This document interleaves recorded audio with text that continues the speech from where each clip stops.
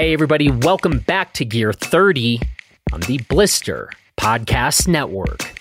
I'm Jonathan Ellsworth, and you, of course, can check out everything we're doing and reviewing over at blisterreview.com. Okay, today we have another Blister Labs update for you, and we've been doing quite a bit of exciting stuff on the mountain bike side of things, and specifically testing wheel sets. So today we have Greg Vanderbeek back on Gear 30. Greg was last on Gear 30 for episode number 204. Ran that on July 8th. And in that conversation, you got to learn a lot more about Greg's background, and you got to hear about some of the things we were looking to do with respect to testing wheel sets. Well, today you get to hear more about the actual testing of wheel sets. And Greg talks a bit about some of the results and takeaways and proof of concept that we are establishing in these tests. And spoiler alert, I was actually down at Western Colorado University again this evening, talking with faculty and some students about another Blister Labs project that we're going to be working on. And so, man, again, we aren't slowing down around here. So lots of exciting stuff happening these days. Now, before we dive into my conversation with Greg, I want to make sure that you have subscribed to our Crafted podcast. This is our new podcast where we actually kind of think of it as like Gear 30, but for every other thing other than ski and bike gear and that kind of thing. So over on Crafted, we are off to a very solid start. We just released an episode earlier this week with the co-founder of Offset Beer, which is an absolutely phenomenal little brewery in Park City, Utah. So I promise you, if you are a faithful Gear 30 listener, please do yourself a favor and listen to the first 3 episodes that we've posted over on Crafted, because we just are still doing what we do, which is really dive into the details of product design and manufacturing, and we're identifying the important principles to different companies and really just exploring what it means to make things well. So it's called Crafted, and you can subscribe to it wherever you get your podcasts. We have more fascinating episodes coming. The next one will be out this coming Wednesday. And we also have some serious heavy hitters coming on Crafted too. So it's getting real good real quick over there. Now, the other thing I want to say is that we are getting very close to sending off our massive winter buyer's guide to the printer. And so we are going to be announcing our pre-order of the limited edition print copy of the buyer's guide. If you want to be guaranteed a buyer's guide, then the safest thing to do is to become a Blister member now, if you aren't already, and select that you want to receive the print copy, because Blister members will be guaranteed to get a copy if you sign up before we actually send these things off. Now, if you're not a Blister member, but you still want a copy, then I would advise you to keep an eye on the site, and when we post the pre-order for the guide, go ahead and purchase that guide as quickly as you can. I just have a hunch this year we're going to run out. So fair warning there. And with that, let's go ahead and get to another fantastic conversation with Greg Vanderbeek. Here we go. All right. Well, I am very happy to be here back in Blister headquarters in Elevation Hotel with Greg Vanderbeek. In Crested Butte. In Crested Butte. Any other qualifiers, modifiers? You got great wall art. We do have great wall art. A lot of skis and bikes. Yeah, it's pretty good. Yeah, I like it. It's pretty good in here. We've just had an amazing kind of warm-up conversation, I guess that would be called. A lot of life advice. Mm-hmm. Good update on you. I think I pulled a hamstring during that conversation. It was so intense. It was intense and educational. Yeah, and educational for sure. It's about to get more educational though. Hopefully. But before we dive into what we're actually supposed to be talking about, which is Blister Lab stuff and updates, we're going to talk a little bit about tires, bike tires. Yeah, I noticed you got a fresh set on that ride of yours. I do. Brand new tires. They never are going to look this nice again. No, it's like your birthday. It really is. Every time you put fresh rubber on your bike, you should celebrate. Well, yeah, and those beautiful black tires. Well, on the front, and I wanted to talk to you about this because you have some experience with this, but for the first time ever, I put an Assegai tire on the front. I've got a DHR on the back. Yep. And turns out you have that tire. Front and rear. Front and rear. And it's the first time I've ridden the same rear tire as I have front. And it was somewhat by accident. I've ran the Assegai in the front for a while and think it tracks amazing. I've always done a Minion and then tossed that on there and was like, wow, I really like this. And previously, I always had a rolly tire in the rear, thinking, fast, flowy. Yeah. I don't mind if my rear end slides out, get around corners, that kind of stuff. And the last bike that I got came with it front and rear and love the traction. Can't say that I'm faster on climbs, but I definitely feel it, the traction going up techie stuff for sure. This is a common theme in the work that we're doing at Blister Labs. Everybody's got different preferences and priorities, right? Mm-hmm. We talk about this all the time. I am very clear that my number one priority when it comes to bike tires is traction. Yeah. Now, granted, I'm not like riding studded tires, but aside from that, like just give me all the traction. And so I'm excited to check this out. And I told you, if I would have known that you were running this tire front and back, I probably would have done the same. Oh, thanks. I think that's a compliment. It is. Yeah, great. And it's really just a testament to how much I appreciate traction. Yeah. But I like you too. Yeah.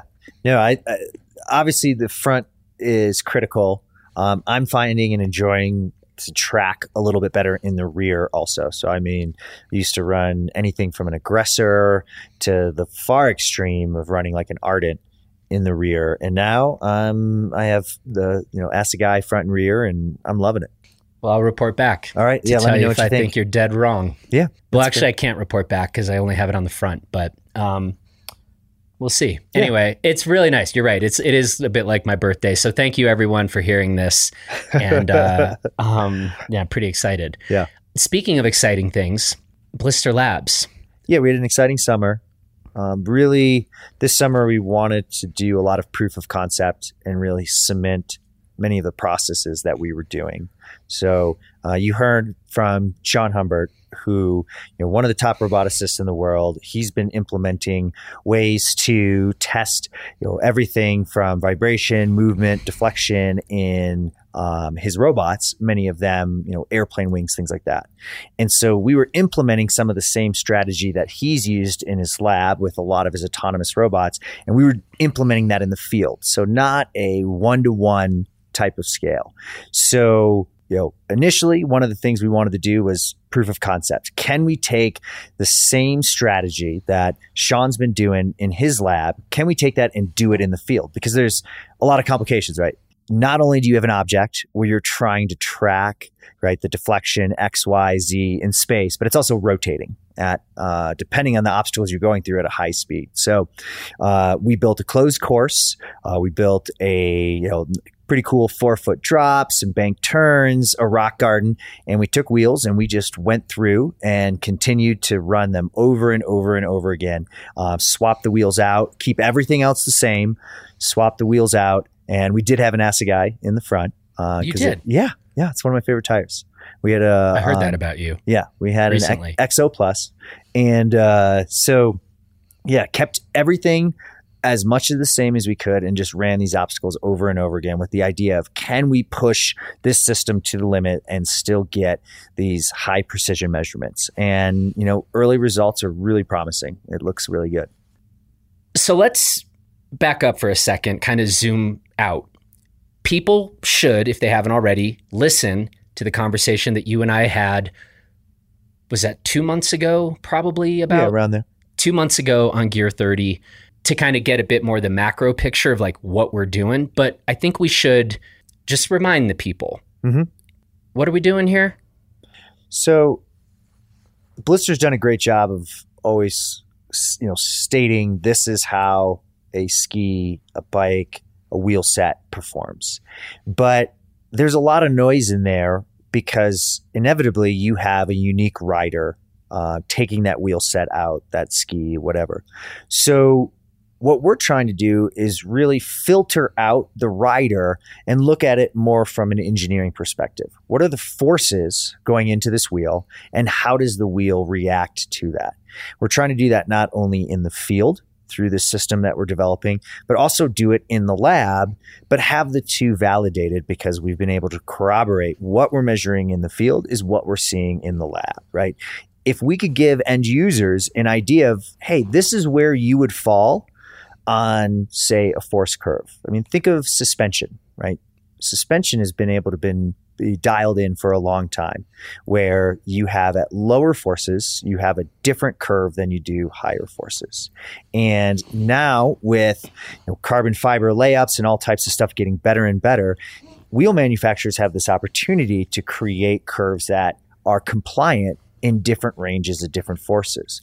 Well, where does a rider fall in those forces, right? That's one of the things that can be challenging about reading other people's review, because physically they may be completely different than you. So can we quantify what individual riders, so maybe break out 10 riders or so, and say that based off of your riding style, your weight, this is where you would fall within, types of forces you would put into, say, a banked curve or a G out or a rock garden or something like that. And then you could then look at that with the different curves that we are testing for wheel performance.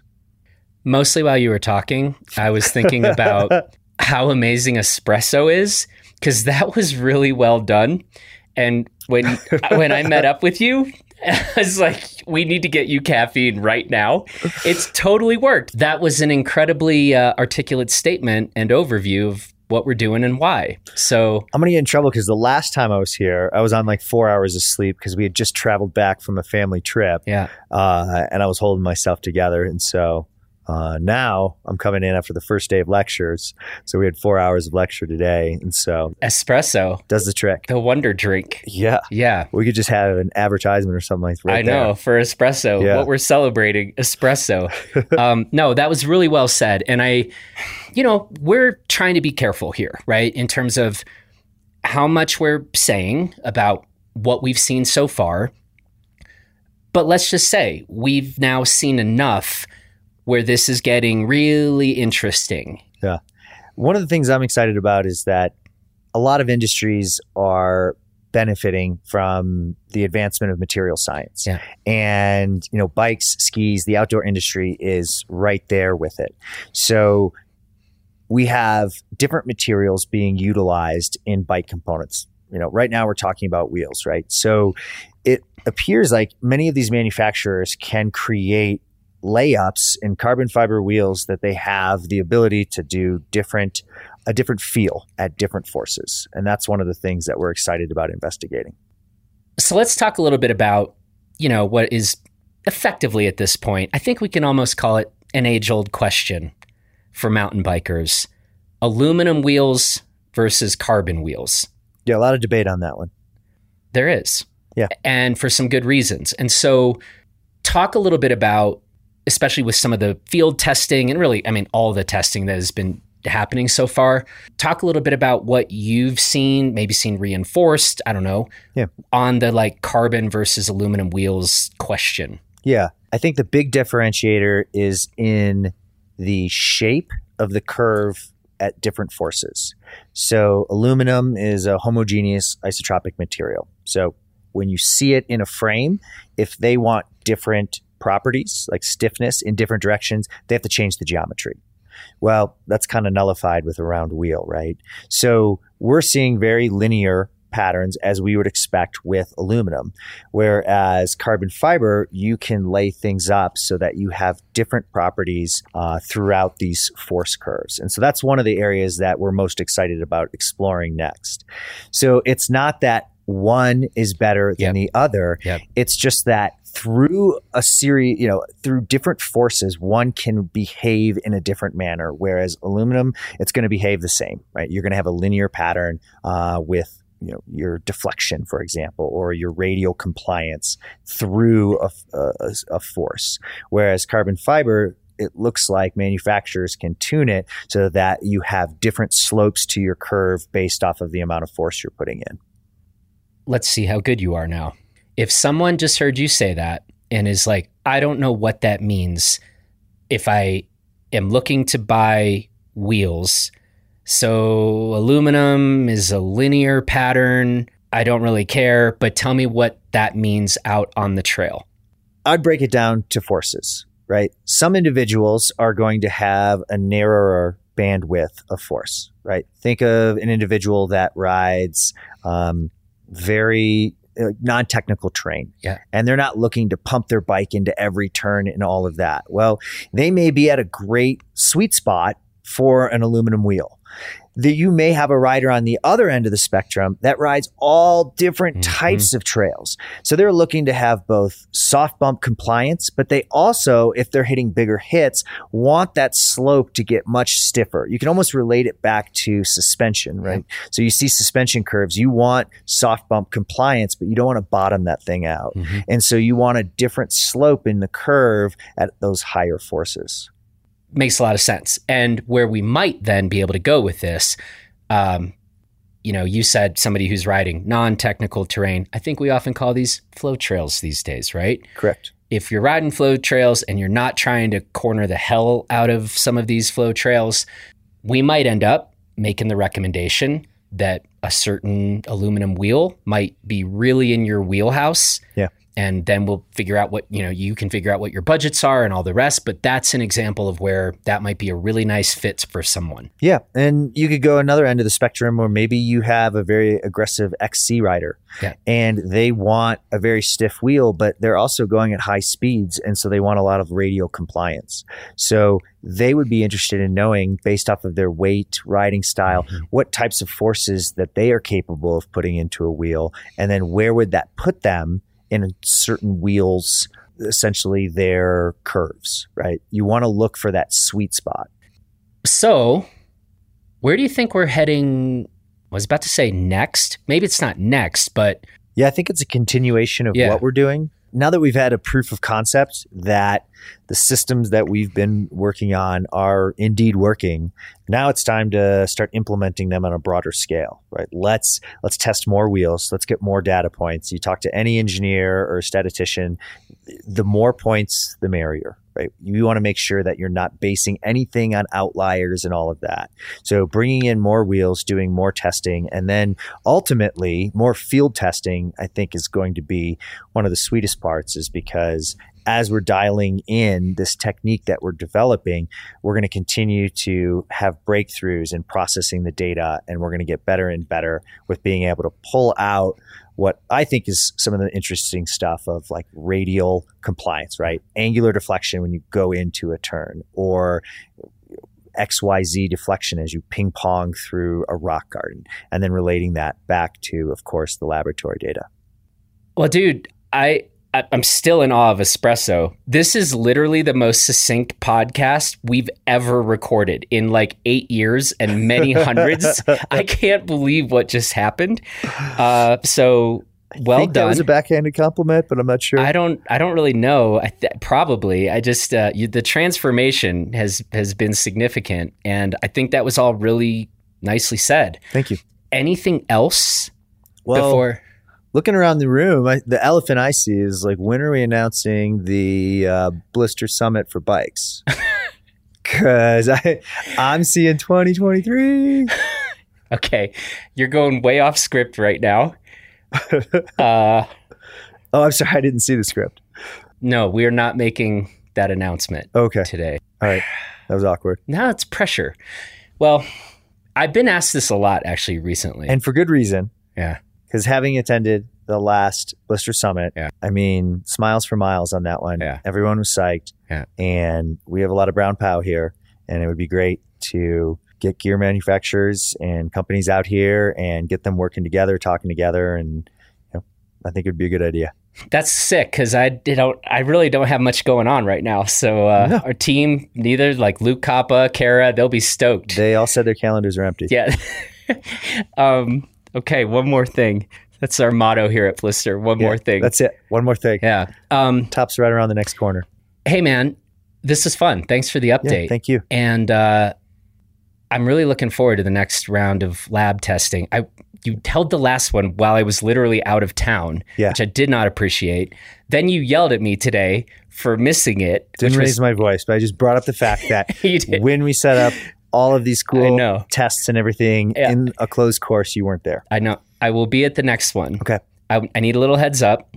Like an hour? A little more than that. Roger. But we'll be there. Yeah, we do need to dial this in. By the way, wheel manufacturers, another round is coming. I'm excited. Yeah.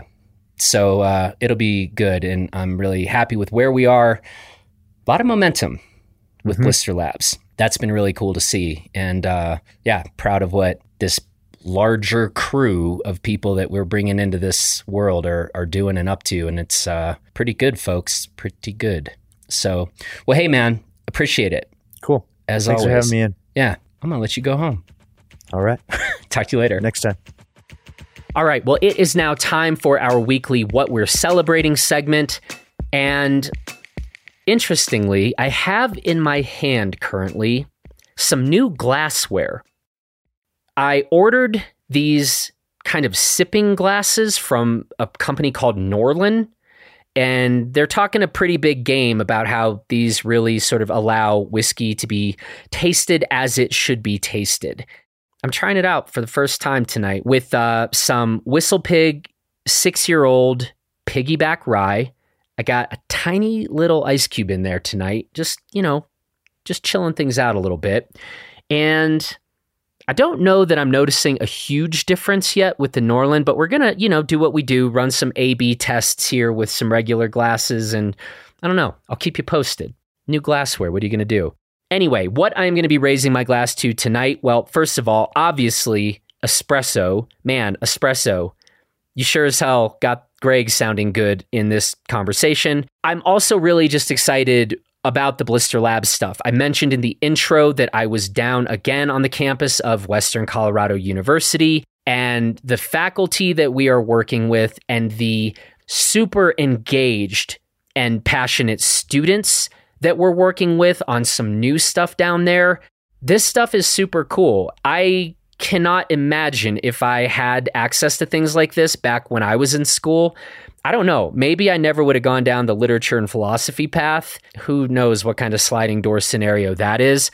But man, we are chopping it up down there and getting into the weeds with what I think are some really interesting projects that are going to make some waves in our outdoor industry. That is what I predict. So very excited with all that stuff. It is always fun to be working with smart and passionate people. And on that note, last shout out to our Blister squad. Everybody here has been going really hard. And the buyer's guide is going great. We have all these new things going on, and I'm just really proud of our team, and I'm really happy to be able to get to work with such good people every single day. So to the Blister team, thank you as always, but even more so recently, thanks for all you do. And that then brings us to the end of this edition of Gear 30. I want to say thanks to Greg for the conversation. Thanks to the strikingly handsome Justin Bob for producing this episode. And from the entire Blister team, please take good care of yourself and everybody else. And we are going to be talking to you this coming Monday over on the Blister podcast. And I'm just going to go ahead and tell you, Chris Davenport is back on the Blister podcast. There was a big announcement this week with respect to Chris and a new ski company that he is now working with.